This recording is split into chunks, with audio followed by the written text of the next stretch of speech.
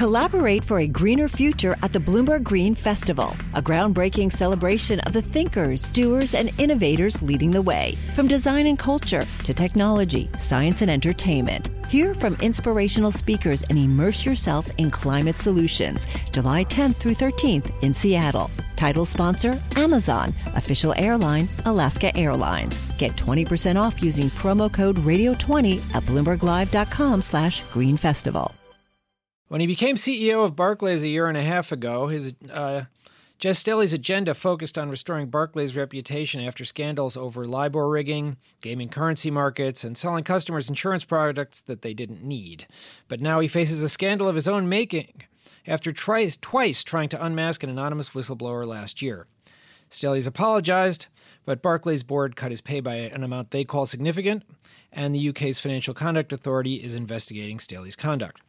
Here to talk to us about what's going on with Mr. Staley is Bloomberg News investigative reporter Greg Farrell, who's been following this story for a while now. Greg, let's start out with what it is that Jes Staley did here that was problematic. Well, Michael, there are whistleblower protections in the U.S., certainly as part of the Dodd-Frank law over here, but there are comparable rules in the U.K. that protect anyone who wants to remain anonymous or not get retaliated against for calling a board of directors' attention to what that individual perceives is wrongdoing of some kind. Now, the vast majority of whistleblower complaints are actually, crank or inaccurate or self-serving, but the law, as codified in Dodd-Frank, is designed to protect people, give them the space to send in those complaints. On the off chance there is a real one, they won't be retaliated against. And what happened here, apparently, according to the Barclays disclosure, is that the CEO, Jes Staley, made an attempt and a second attempt to find out who this individual was.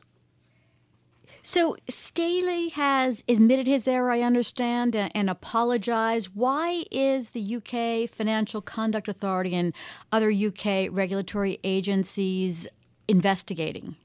Well, I think the main point here and what the regulatory authorities do there, and don't forget DFS, New York's Department of Financial Services, is also looking at it over here, is from a compliance and regulatory point of view. This has nothing to do with, financial matters. It has to do with the soundness of a bank's compliance and risk practices. And this whistleblower complaint and the mismanagement of it is evidence that Barclays' compliance unit wasn't effective in this particular matter. So that's why, at least as of now, it's a prudential or regulatory oversight problem. Well, why would a CEO like Jes Staley, who comes in trying to sort of clean up the reputation of a bank, think that it's okay to try to get around whistleblower protections in this way? Well, according to the Barclays statement, Staley, the second time around, thought that the matter had passed, or said, that he thought it was okay for him to try a second time. So, that clear, even if that, and we assume that's true, but that still shows a weakness in the oversight process, that it wasn't made clear to him that no, this is an area you can't go into.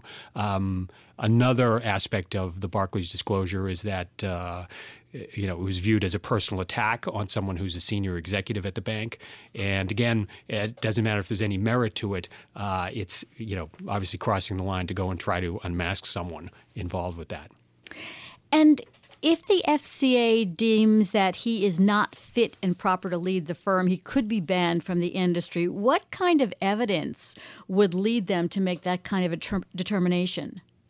I think they would need clear evidence. I'm guessing this. This is just an educated guess. Clear evidence that he willfully went against the recommendation of internal lawyers, and that's very difficult. It's like you have to be inside his mind, and they've said clearly that he thought, and the board has accepted his explanation that he thought that period had passed and it was okay during his second effort. So I think for a regulator to actually find fault with him, they would have to somehow disprove that, which would not only be very bad for him, it would be very bad for the board, which has accepted that. So it's not an easy thing for a regulatory authority to prove that.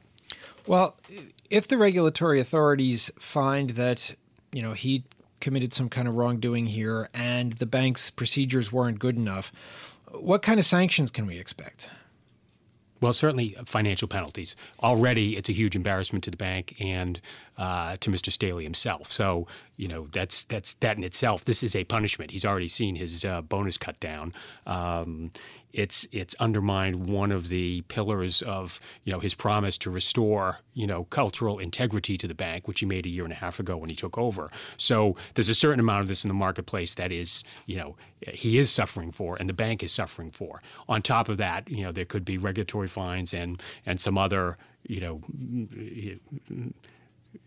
sanctions related to him.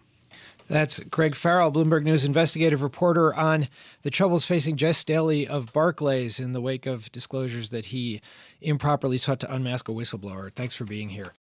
Collaborate for a greener future at the Bloomberg Green Festival, a groundbreaking celebration of the thinkers, doers, and innovators leading the way. From design and culture to technology, science, and entertainment. Hear from inspirational speakers and immerse yourself in climate solutions. July 10th through 13th in Seattle. Title sponsor, Amazon. Official airline, Alaska Airlines. Get 20% off using promo code radio20 at BloombergLive.com/Green Festival.